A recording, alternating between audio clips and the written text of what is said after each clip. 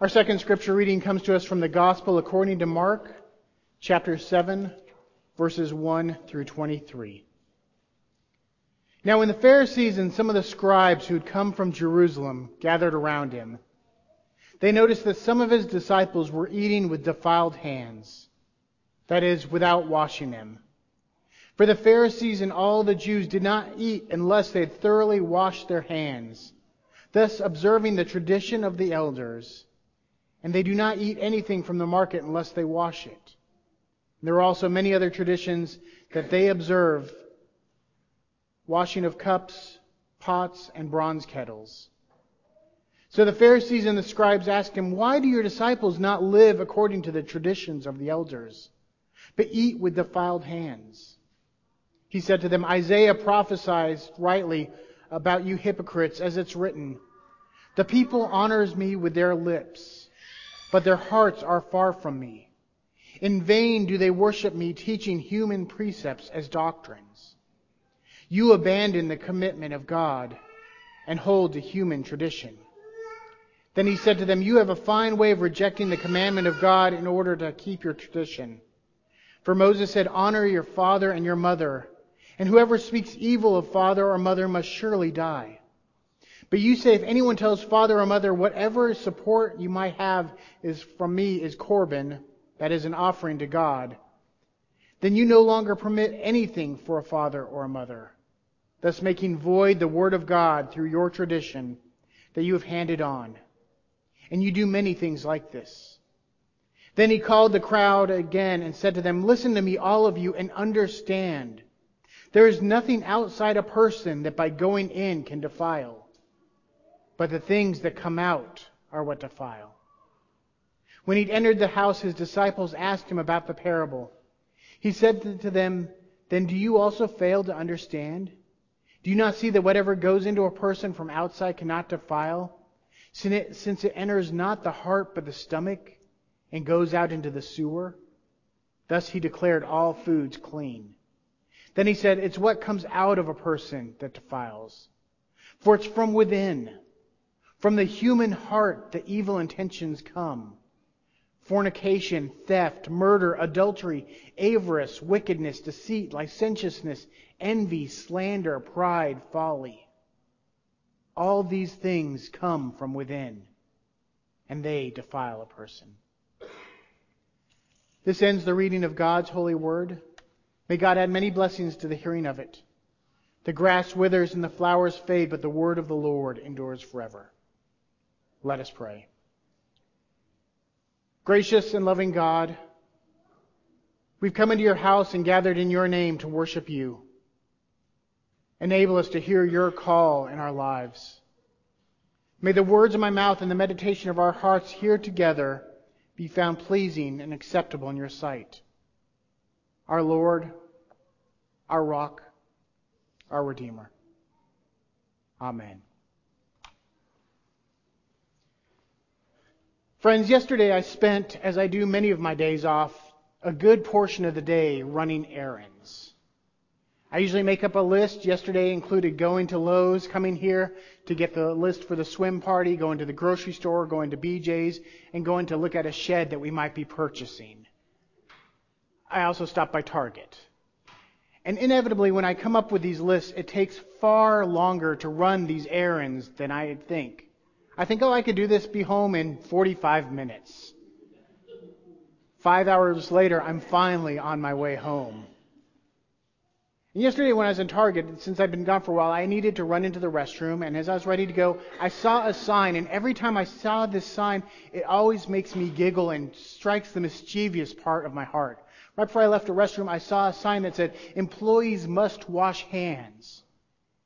And I thought about standing there and waiting for however long it took for an employee to come in and go, "Finally, you're here. I need my hands washed. It says employees must wash hands."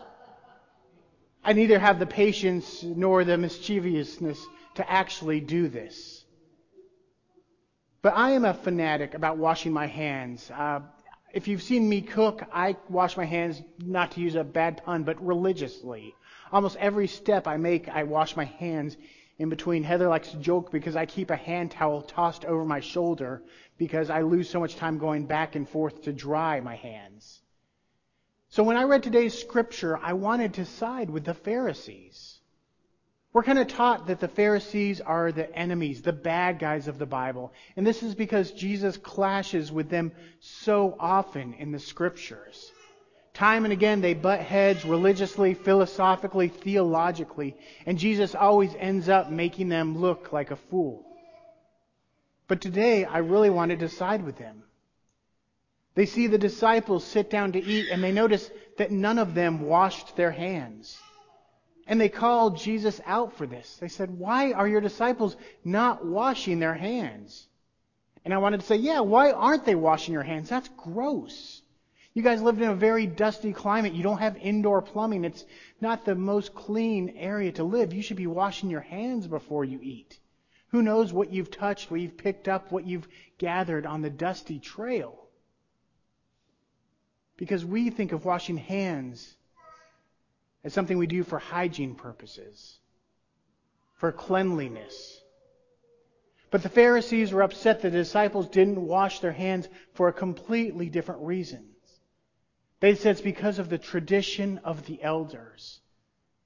If we want to understand the source of this tradition, we have to go back 500 years before the time of Jesus. And then the temple priests, before they would enter the inner sanctuary of the temple, would wash their hands and feet very thoroughly to represent that they were stepping onto holy ground. And over the next several hundred years, this came to the Pharisees, the priests, the Sadducees, washing their hands before they did various things as a way of representing and recognizing God being at work. And they'd wash their hands before meals as a way of thanking God and recognizing God's presence in the meal. It was a way of making the everyday into something holy. It's similar to us getting together for a meal and saying a prayer of thanksgiving before the meal.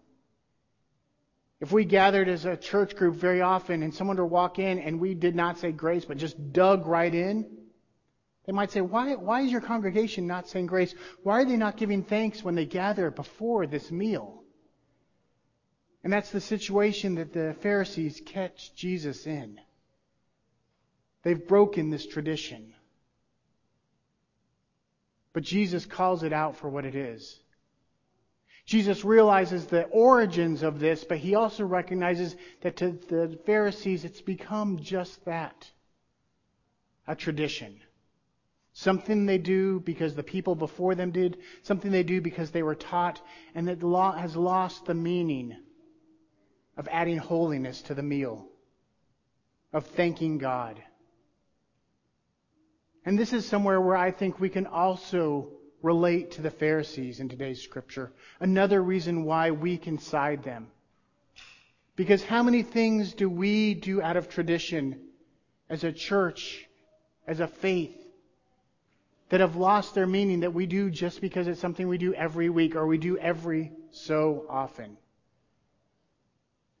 Wednesday or Thursday, I was on Facebook, and I'm a member of several groups that are items for sale in Anne Arundel County, items for sale or garage sales in Bowie and Crofton, and different things where it's a great place to find used kids' clothes for Hannah or toys or things cheap. And there's one post that really bothered me. And a woman posted, and she said, "I'm looking for someone who's ordained," and my eyes kind of perked up, "or a member of a church to do a christening who will not charge me or make me go to any classes." And I really wanted to reply and enter into a theological discussion with her, but I realized that no good would end up coming of that. And I realized that for her, the act of christening had become something that's just a tradition, just something you do. That it had lost its meaning. And how many things like that do we do? The first thing that popped into my mind was the Lord's Prayer. We pray the Lord's Prayer every week. If I started it right now, you would all jump in out of habit. But how many of us actually offer it up as a prayer, or how many of us go on remote control and just start saying it, and it just comes out automatically. It's become a tradition and lost its meaning. Sometimes we do the same thing with passing of the peace, that we aren't actually passing the peace of Christ to one another. We aren't wishing that the peace of Christ be with each other. But instead, we're using it as a meet and greet time, a time to talk about the Redskins game, a time to catch up on what's been going on. I'm guilty of it as well. It's not something I'm accusing you of doing. It's something we all do. Before I came here to the United Parish of Bowie, I had to meet with the Committee on Ministry of our presbytery. And it was 3 representatives from this committee, and their job, I had to write, I think it was 6 pages of theological discussion, and they got it a couple weeks in advance, tore it apart, and came ready to interrogate me. It's a very happy thing knowing that, this call that you're answering all depends on this. And very rarely do they turn down candidates, but it doesn't mean it's comfortable and not nerve-wracking. I remember one of the biggest traditions we had was because I disagreed with something in Presbyterian polity. And in the Book of Order, the Constitution of the Presbyterian Church, it says that to come to the Lord's table, you must be baptized. And I could see the theological understanding of that, but I told them, I don't care. And they said, what? I said, well, what do you want me to do? If I know someone's not baptized and they come forward to take communion, should I stop them and say, no, you are not baptized. You're not welcome at the Lord's table. Or should I follow through and mean the words that I say when I say this is not the table of this church, but the Lord's table, and it's He that invites us and He that welcomes us. We get caught up at tradition and we lose the religious aspect. We forget that we are following God's commandments. Jesus was asked what the 2 greatest commandments were, and He said to love God and to love neighbor. And so often when we break with God's commandments for sake of tradition, we alienate others. We tell them, you are not welcome at this table, even though it's Jesus who invites you. Or what if someone who were unclean, who were dirty, came in, and because of tradition of a clean sanctuary, we didn't want them to sit down? Or what if when Hannah was crying because of the tradition of a sanctuary that's quiet, we wanted to turn the mother with a screaming child away? A few years ago, I read an article about a church that actually kicked out a family because they had an autistic child and he was making too much noise during worship. And they said, oh, well, we're not about outreach here. And my heart wept. Jesus ends this passage with a list of sins that sounds like it could be the who's who from any day in Washington, D.C. He says it's from within, from the human heart, that evil intentions come. Fornication, theft, murder, adultery, avarice, wickedness, deceit, licentiousness, envy, slander, pride, folly. All these evil things come from within, and they defile a person. And if we think about what this list of sins have in common, we realize that they are sins against our brothers and sisters. That in committing these sins, we are breaking with God's commandment to love our neighbor. That we're not seeing that commandment fulfilled. And so often when we follow tradition for tradition's sake, we alienate our brothers and sisters. We forget God's commandment to love our neighbors, to welcome in the stranger, the forgotten, the downtrodden. We put a big sign that says not welcome here, that this is an exclusive club. And God weeps a little bit. When I was in high school, I remember very clearly I was working on a speech for the speech team. And I read an article, and I don't remember the point of the article. I remember the speech was about keeping an open mind. And it was about a woman that was preparing a roast. And she cut about 2 inches off one end and 2 inches off another. And her daughter said, well, Mom, why do you do that? She said, well, that's the way my mom taught me to do it. So, well, why did she do that? So she called her mom, and her mom said, well, that's the way Grandma taught me to do it. And so she called her grandma and said, why did you always cut 2 inches off each end of the roast? And she said, well, that's because that's how big the pan was. It wouldn't fit unless I cut 2 inches off. But her mom had seen her grandma do it. She had seen her mom do that. So she still did it regardless of the size of the pan. When we practice our faith, when we follow Christ, we have to be intentional about what we do.